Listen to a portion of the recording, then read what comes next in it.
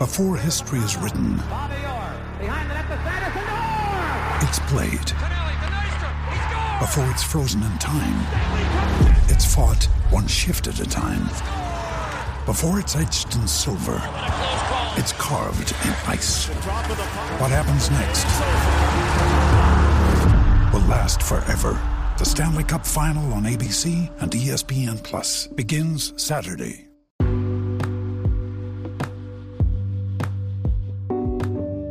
Hello, everyone, and welcome to another episode of the Rink Rat Report podcast. We are recording on Family Day today. Usually we release on Monday, but decided it was Family Day, didn't really have time, so yeah, here we are, Tuesday, episode dropping. Missed a lot last week because there was no Friday episode, just too much going on. Anyways, and the Leafs it was in the middle of the Leafs game, which I would have been recording. It was kind of awkward, so decided to hold off until today. So today's episode better be electric. Anyways, lots to talk about, lots to talk about, obviously. The Leafs were up against Colorado, Vegas, and Arizona in that time span. The Vegas game and the Colorado game were pretty damn exciting. We finally got to see the power play back on track, 5 for 12, not too bad. And in that time span, only giving up, seven power play chances over those 3 games combined, and giving up 0 goals in that over those 3 games. So not too bad. I mean, when you're winning the special teams game, I mean, that's almost half the battle right there. That's a really good sign. So my thoughts were, the Leafs were on a little bit of a run, but they were losing the special teams game not by much, but losing the special teams game, just mashing teams 5-on-5, I found. So to see the power play working again, like it was for those 2 games that it was, we'll just look at the positives here. That whole Arizona game could just be thrown in the garbage, aside from the last 3 minutes, where they really, when their own net was empty. But when the power play is clicking, I mean, this team is gosh darn for real. So, anywho, we're going to get into some Leafs Week in Review, obviously. We're going to talk a little Austin Matthews, because obviously, 100th goal, not too bad. There's a reason we paid him all that money.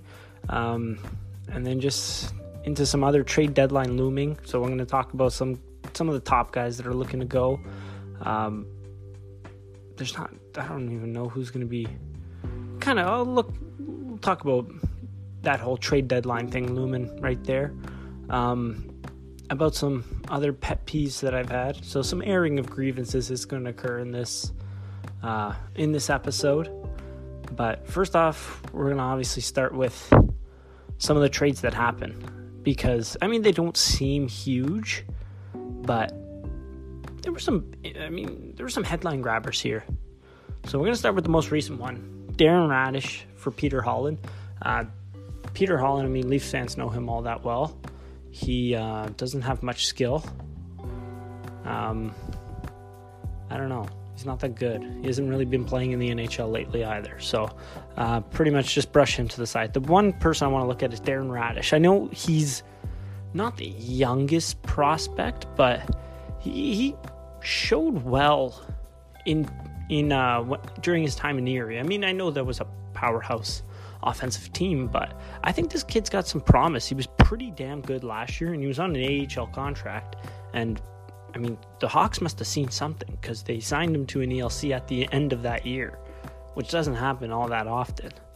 So anyways, this year, 26 points in 54 games, 8 goals, 18 assists in that to make up that 26. But he's a 96 born, brother of Taylor Raddysh, Team Canada gold medalist. But he's not that bad. He's a pretty good player all around. So I'm kind of curious to see why. I'm kind of curious as to why the Hawks would move a defenseman like that for pretty much a nothing forward. I mean, I don't know, you can't find a Peter Holland in your own system. It almost seems sad. But anywho, I'm very curious to see what he does in Hartford. He's obviously going to be playing right now, but a lot of opportunity. Maybe, I mean, this could be big for the Rangers. This is a home run swing. Anyways, and yes, while I'm recording this episode, I am watching the end of the Ottawa and Chicago game, which it's 8-7 right now. 15 total goals. There were 16 points in the Super Bowl. What a joke. Thomas Chabot is just such an animal. Oh my God. I mean, Erik Karlsson never left. I'm convinced. They sent a doppelganger to San Jose because Chabot it looks almost identical to him. Oh, and no, they missed. Chicago missed on that one. But anyways, yeah, an absolute star, not a future star in this league, a blooming star right now. This guy is a star in Thomas Chabot. So Ottawa fans, thank God you got him, because it looks like the rest of this organization is crumbling. But anywho, that's neither here nor there. Going to be moving on to the other big trade. Well, big with some parentheses around it. And that being the Anthony Stolarz for Cam Talbot. Now, what I found interesting about this trade was that the fact that obviously Cam Talbot's veteran goaltender, he's done at the end of this year, but the Flyers have Brian Elliott. So I have no idea. I mean, I don't know what's going on with the Elliott situation. I swear he's on a conditioning loan with Lehigh Valley, and that's Philadelphia's AHL team. So I don't know how far he is from rehabbing back. It's kind of strange, and if he comes back this season, what's going to happen with him and Talbot in the crease. But I mean, that's neither here. I mean, that's not a huge thing to worry about, as neither of those guys have been. I mean, Elliott's been injured all year, and Talbot's been caca this year, so it's not a huge concern. I mean, the big thing is Carter Hart is the guy moving forward. Now, it's going to be interesting to see what Talbot can do in the orange and white, because orange, black and white, I guess, whatever. Because maybe this is a tryout for next year. Maybe he gets a 1-year contract, serves as a backup to Carter Hart, or even has to fill in for Carter Hart because the shine wears off, we'll call it, and his play levels off, I want to say. Maybe Cam Talbot steps in. I mean, we've seen Cam Talbot play terrific, so maybe we see him in Philadelphia next year. It's going to be curious to see what he can do in this little tryout that he has with Philadelphia. Now, going the other way is Anthony Stolarz. A little surprised to see him move the other way. I mean, I kind of like Anthony Stolarz. This year's not been the greatest for him, I want to say, but I mean, he's coming off last year. He barely play. He played like 4 games because of an ankle injury, but the year before that was pretty good. Got a call up to the NHL, played pretty steadily, pretty well in the AHL. He's a big guy. He's like 6'6". Maybe doesn't cover as much of the net as you like. I find he kind of has holes in him, but moves decently. And I think with some playing time that maybe he develops into something here. But hopefully he's got that clause in his contract where he is a restricted free agent if he plays 10 more games in this year. But if not, he's a free agent. So it'll be interesting to see if I think the Edmonton Oilers would like to keep him around. They don't have anything immediate in the pipeline right now. I think Dylan Wells and Stuart Skinner are years away, but it'll be interesting to see what kind of goalie he can develop in. But right now he's going to be sitting behind Koskinen. So, yeah, a little swap of goaltenders between the Oilers and Philly. And that one, obviously, Brian Spooner for Sam Gagner, it's like you and your neighbor trading trash. I've probably used that joke before, but I'm serious. The other big trade, and it was big because of the circumstances around it, was Marek Mazanich. as I posted, Michael DiPietro gave up those 7 goals in San Jose. Was it in San Jose? Yeah, it was. So that must have been absolutely detrimental. Oh my God. I would have locked myself in like a closet that next day and just not come out. Not like I would have destroyed all like forms of technology around me so that I would never have to relive that situation ever again. Jesus, 7 goals. Yikes. I mean, I think they started. They must have. I wasn't watching that one. I saw 5-0. I saw 5-1, and it was just. I was like, no, sorry. I saw 3-0. I was like, Jesus. But Vancouver was put in a tough spot, so they had to put him in a tough spot. But anyway, so they went out and got Marek Mazanich, who stinks, but that's neither here nor there.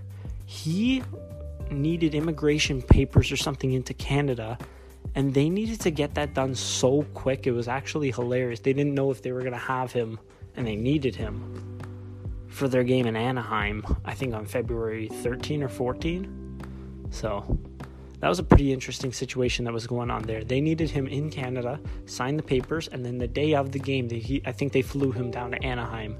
And then luckily Markstrom was good to go. So they were able to back him up. He was able to back up. Zandic was able to back him up. But quite an interesting situation in terms of were they going to be able to get him? Were they going to have a goalie pretty much for that game? Because Markstrom was up in the air and his legal documentation was up in the air. So, yeah, Mazanich stinks, but that was an interesting trade right there because of the circumstances that surrounded it. Anywho, those are the trades there.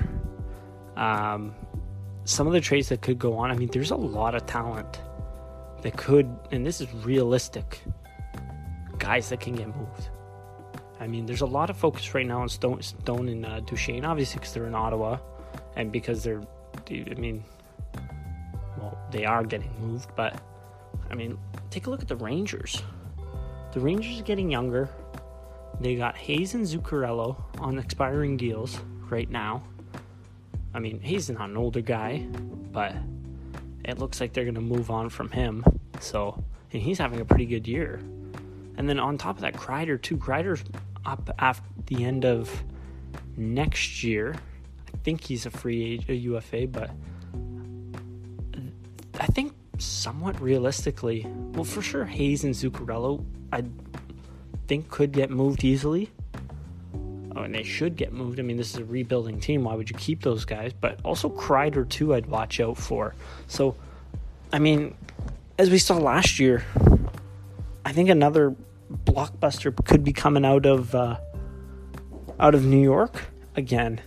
And it'll be very curious to see who it's done with. It's going to be done with the Lightning because the Lightning are just an absolute cheat code. But anyways, so yeah, Ottawa, New York, and then Columbus too is another one to watch out for the deadline because of the Panarin and Bobrovsky situation that's going on there. So, and then on top of those 3 teams that I've already mentioned, we got Simmons and Ferland, who are have a realistic potential to be moved as well. So a very exciting deadline right here. I think obviously you want to throw most of your focus on Stone and Duchesne because they're on that team wherever they are, that red, black, and garbage Team Melnick. But I'd love to see I'd love to see it happen on deadline day, first of all, because we haven't had the most exciting deadline days. They're exciting to me because I was like, oh, there was a lot of minor league deals, and it was like, oh, I remember that guy, Michael Scarbosa. Yeah, he's a great player. But in the grand scheme of things and in terms of how good these players actually are, I mean, they haven't been good deadline days. They haven't been good enough. So hopefully we see all these moves happen on deadline day. I don't think the Leafs are going to target any of these guys. I mean, Ferland and Simmons are not realistically not going to bring enough to the team for what I think they're going for at market value. So, And then obviously we're not going to be looking at, we don't have the cap space for any of the other guys I mentioned, but yeah, Stone and Duchesne is going to be a really fun watch for the next week, because it's either an extension or a trade, and so I'm gonna try to take a stab at what they're gonna go for. I think Duchesne, as we saw in his previous trade, and that was with term on his deal, mind you, but Duchesne was literally traded for Turris. What was it again that Ottawa gave up? Ottawa ended up giving up Turris, their first round pick, and Shane Bowers. So a second line center that they were able to reach a deal with, who had term, like a 50 to 60 second line point center, a first round pick, and one of your prospects for Matt Duchesne. Now he's putting up over a point per game right now. He's playing fantastic. So, when you look at teams that are in the running for him, you take a stab at, I'm just going to say Nashville because they're the one off the top of my head. You're going to have to be giving up, that was that team. They were in the other part of that deal too, which is funny. But if Nashville's going to be looking at even Panarin too, you're going to have to be looking to move Fabro. You're going to have to be looking to move Eli Tolvanen, because I don't think Nashville, it's in their plan right now to move their second line center as well. The offense is just not good enough to do so. But they'd be looking to move a guy like, I can't remember who plays second line center for them. But regardless, I think Nashville's going to be one team to watch that's going to be a buyer at the deadline here, because they have some cap space. They already made one move, but they have some cap space. They've made some runs. They made the finals. They need that one extra piece to go that extra mile. And if they have either Duchesne or if they have Duchesne up the middle, Johansson, Duchesne, Turris, how do you do? And then Bonino on the fourth line. And then Yarncroc somewhere, I don't know. But that's not too bad. That's some much needed offense right there. Not bad. And then you throw in their back end, which is just, that back end is like that's a Summer Rae, whatever that Instagram girl. That's a Summer Rae level back end right there. So, if Nashville buys effectively, I want to say at the deadline, I think they could be heavy, even though they are right now. They are a contender right now. I think they put themselves in a good position where they have the cap space. They have a couple assets they can move. It's really mortgaging their future, but they could really maybe make an impact at the deadline and then make teams crap their pants in the playoffs. So it'll be interesting to see who goes where. I think Duchesne's going to at least be looking for at a top prospect, like your number one prospect, a first round pick, and a younger player that is playing on your team right now. So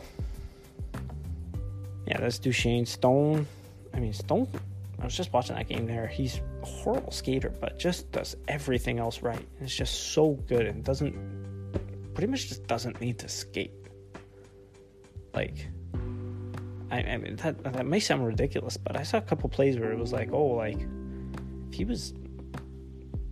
if his skating was at where his level of being an all-star is, he would have blown by these guys and it would have been a goal, whatever. But he's a pretty shitty skater there, but just does everything, just creates turnovers, always has the puck, and just puts in. So it's kind of amazing to see a guy in this day and age in the NHL be not a great skater, but yet put up the numbers that he does, both like advanced statistics and just production wise. So that was pretty incredible. But this is going to be a grade A deadline, and if it's not, then it's going to be a grade A July 1st. What can I tell you? And even if even if like the free agency is not great on July 1st, it's still going to be a great July 1st because it's July 1st and you're going to be hydrated. Anywho, moving on. Let's go to the Leafs week in review. Starting off with that Avalanche game. So I complained last podcast about that special teams, but our power play, how garbage it was. Well, they didn't actually change the power play itself, but they changed the way that it was configured. They really did focus more down low, it seemed, and putting Tavares down low, where it really made him a threat. And even you saw this in the Rangers game, but it made him a threat where he could try to drive the front of the net and jam it in there, or even then make a play and put it up to either Matthews or Kadri. And we saw that a couple times, and it was very successful.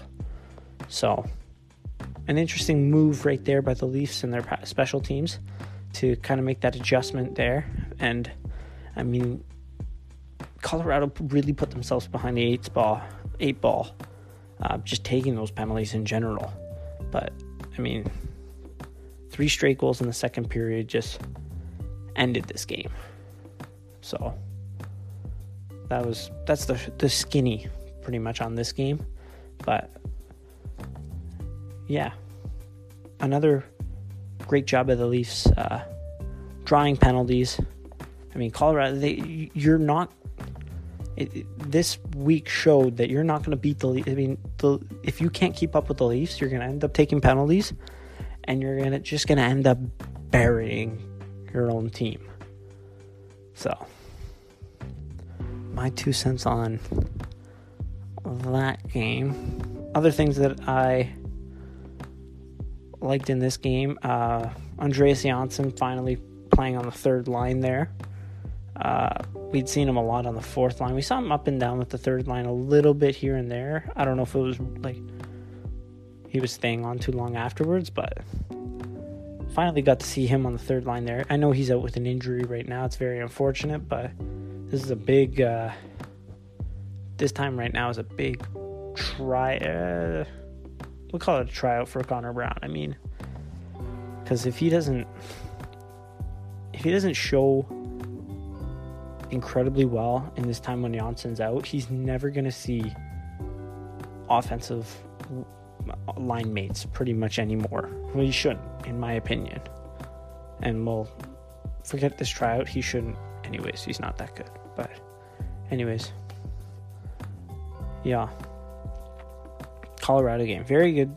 I mean, played pretty awesome. I mean, there's that second period just really was the real turning point to this game. There was that 4-minute penalty on JT Compher, and even the penalty before that, where they scored on. That just, but especially it was just that 4-minute penalty by Compher, I think, that they scored on. My apologies, yeah.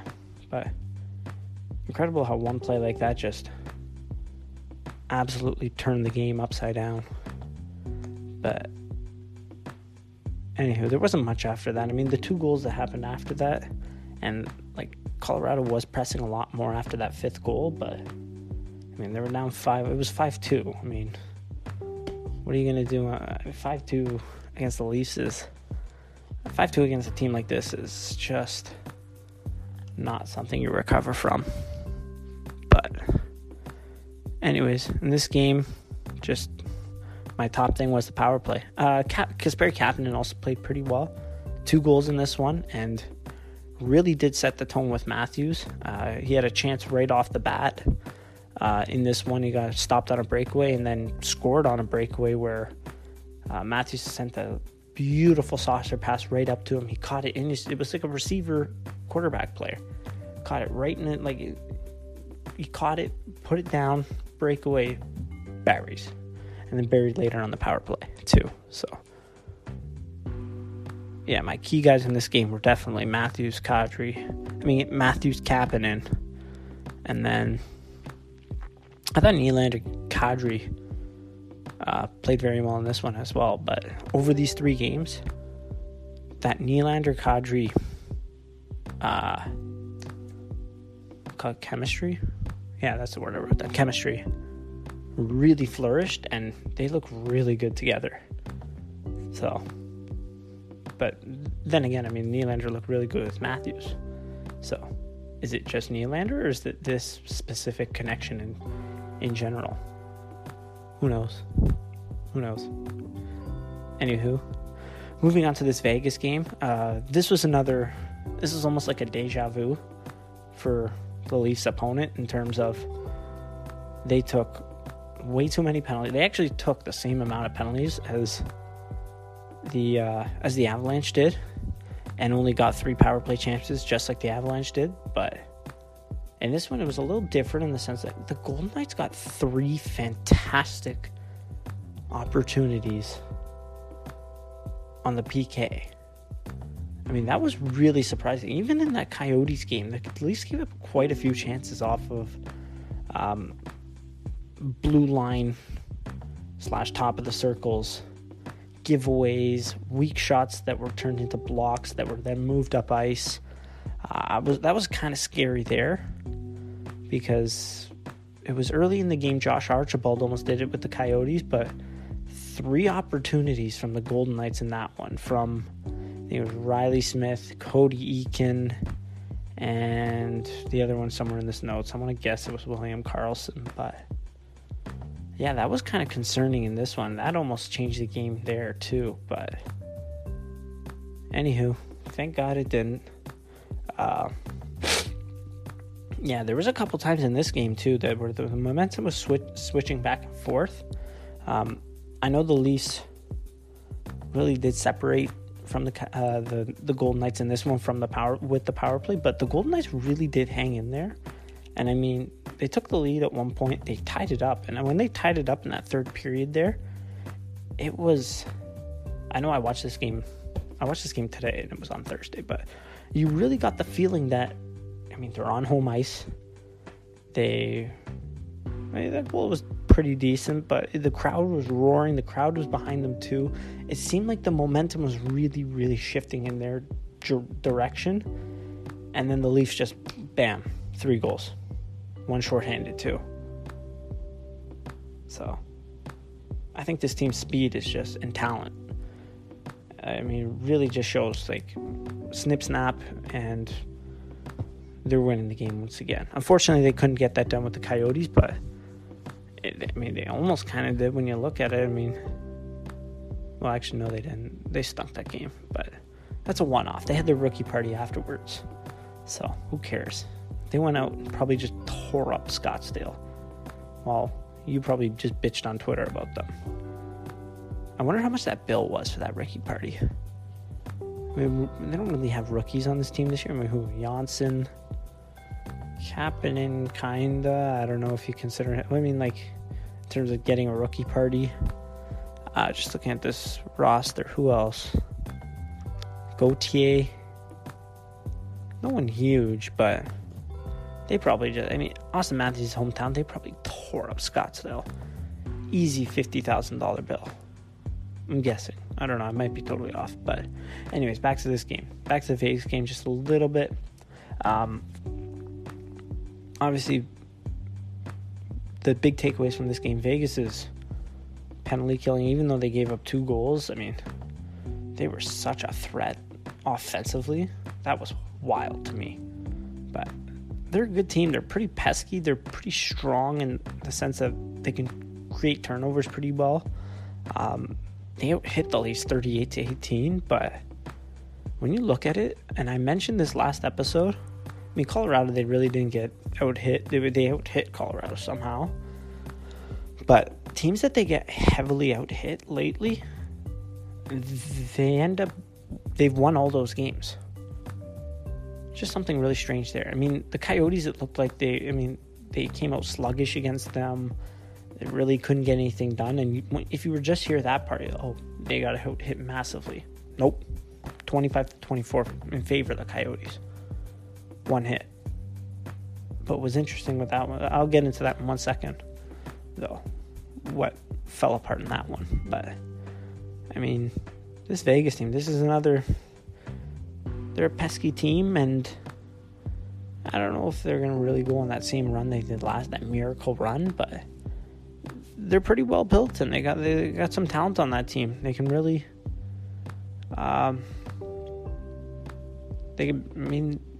maybe they can do something. I'm not going to guarantee they can do some damage, but they got an all right team there. And they did give, the score was 6-3, but they did give the Leafs a pretty hard time in this one. So, moving on to the most boring game I've ever seen in my life. I started watching that Sens game halfway through the third period, I think I started. And there was more goals in that game in what I saw. 3 goals in that one. There's 2 total goals in this garbage fest. There was where was it? I think it was halfway through. There were 6 total shots halfway through the first period. Just absolute doggy. It was on pace for the shots being 18-18 in the game. Just so dry. And I don't know what it is. I was watching the Arizona broadcast, and the ice just seemed dimmer. I had a lot of issues with this broadcast. The ice just seemed dimmer. I don't know if it was or it was the arena. Plus their stupid jerseys, they're wearing black. I like like those jerseys, never mind, but I'm just calling them stupid because they were black and the ice was dim, and it was a snooze fest. I actually took a nap halfway through watching the first period. I paused it and took a nap. Whether that was because of the game or because I was watching Big Mouth until 1 a.m, who knows? But yeah, just an overall stupid, ugly game in this one. I found that the Leafs were really, and this is where their offense just was disappearing. They disappeared. The Coyotes didn't give them any time and any space. They're a really scrappy team.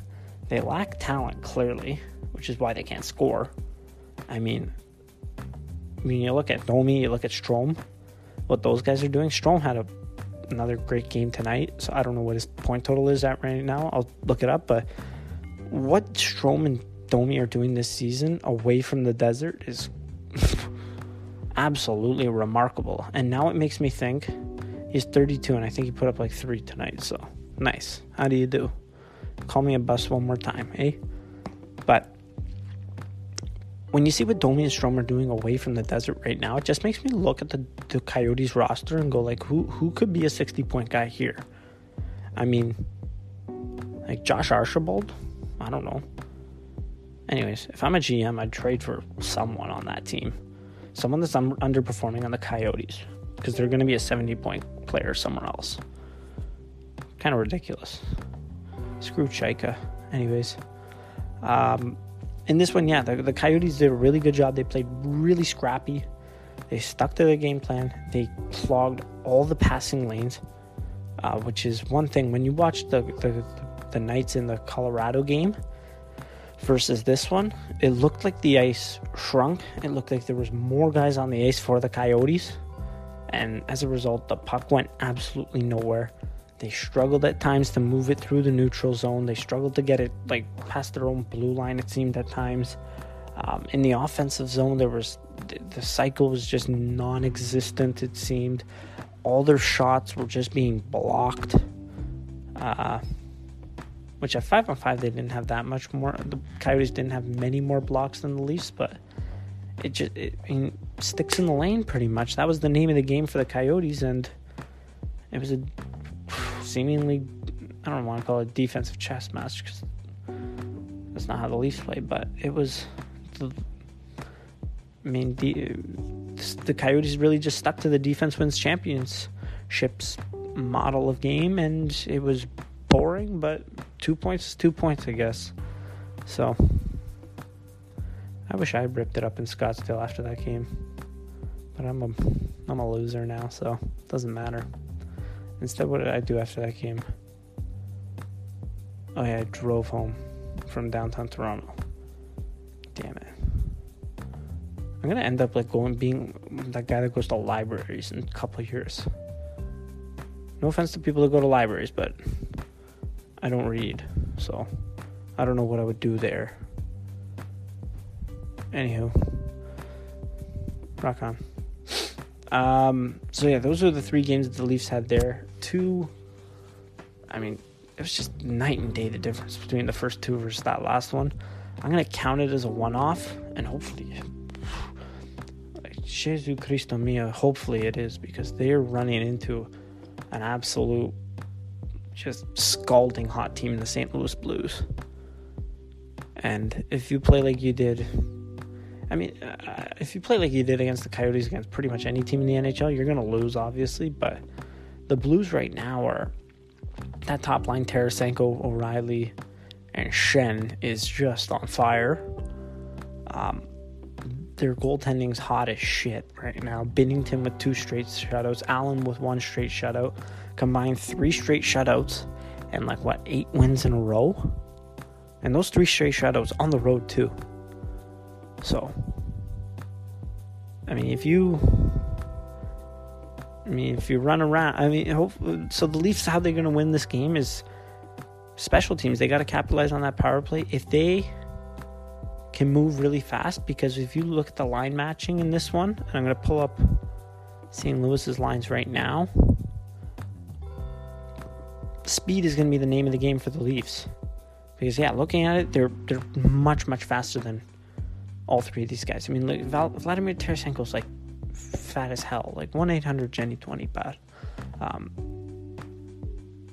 If they pretty much, they're going to have to use their speed, they're going to have to move the puck extremely quickly, they're going to have to get their legs moving, and as a result, I can see the Blues taking penalties, and then from there, you're going to have to capitalize on, you're going to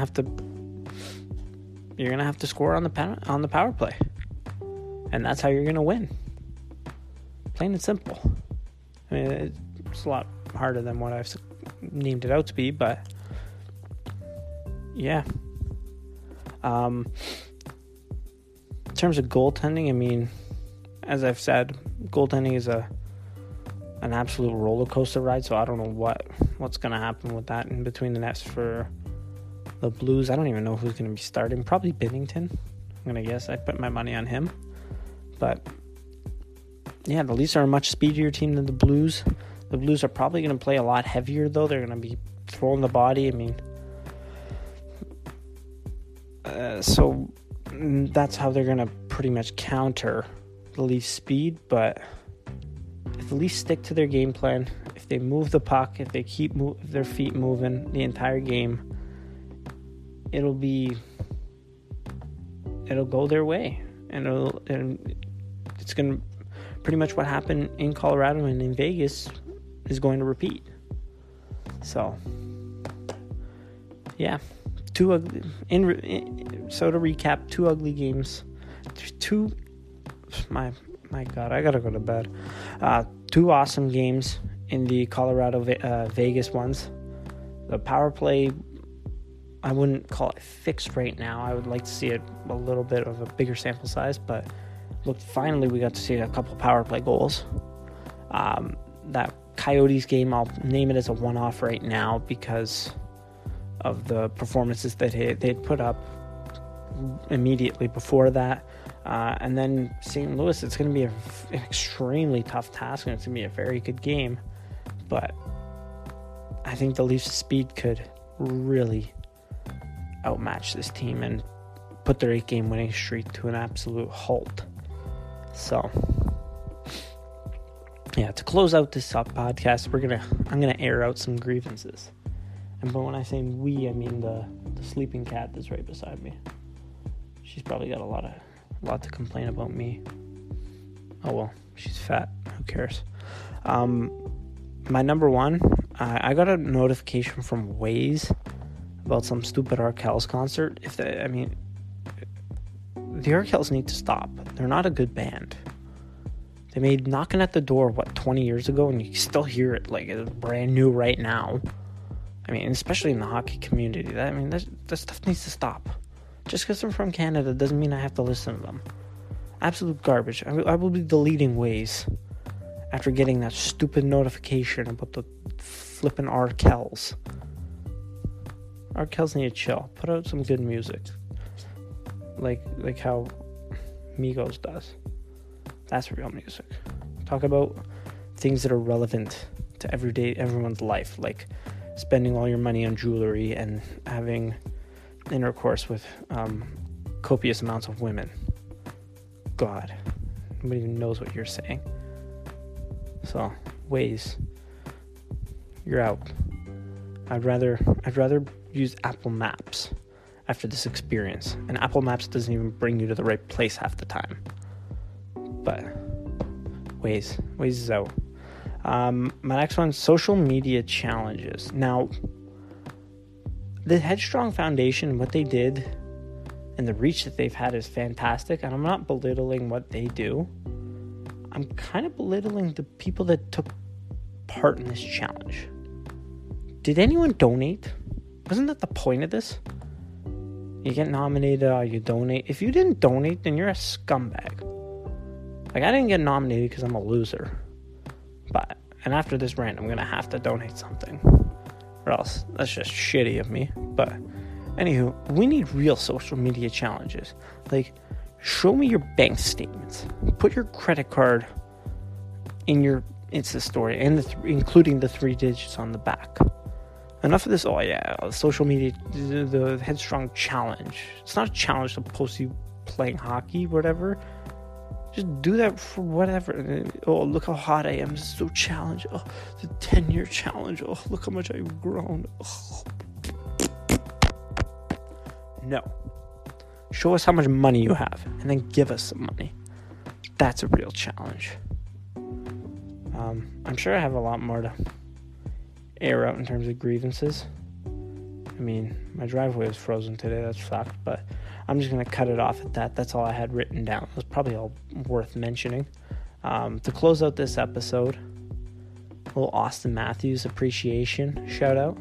I'm still saying my top moment with him is that 4-goal game, because the Leafs before that were just absolute trash, and that whole summer it was all about what's to come, and that first game coming back, and you see our future just flash before our eyes with number 34, Papi, putting up a 4 spot on the Senators.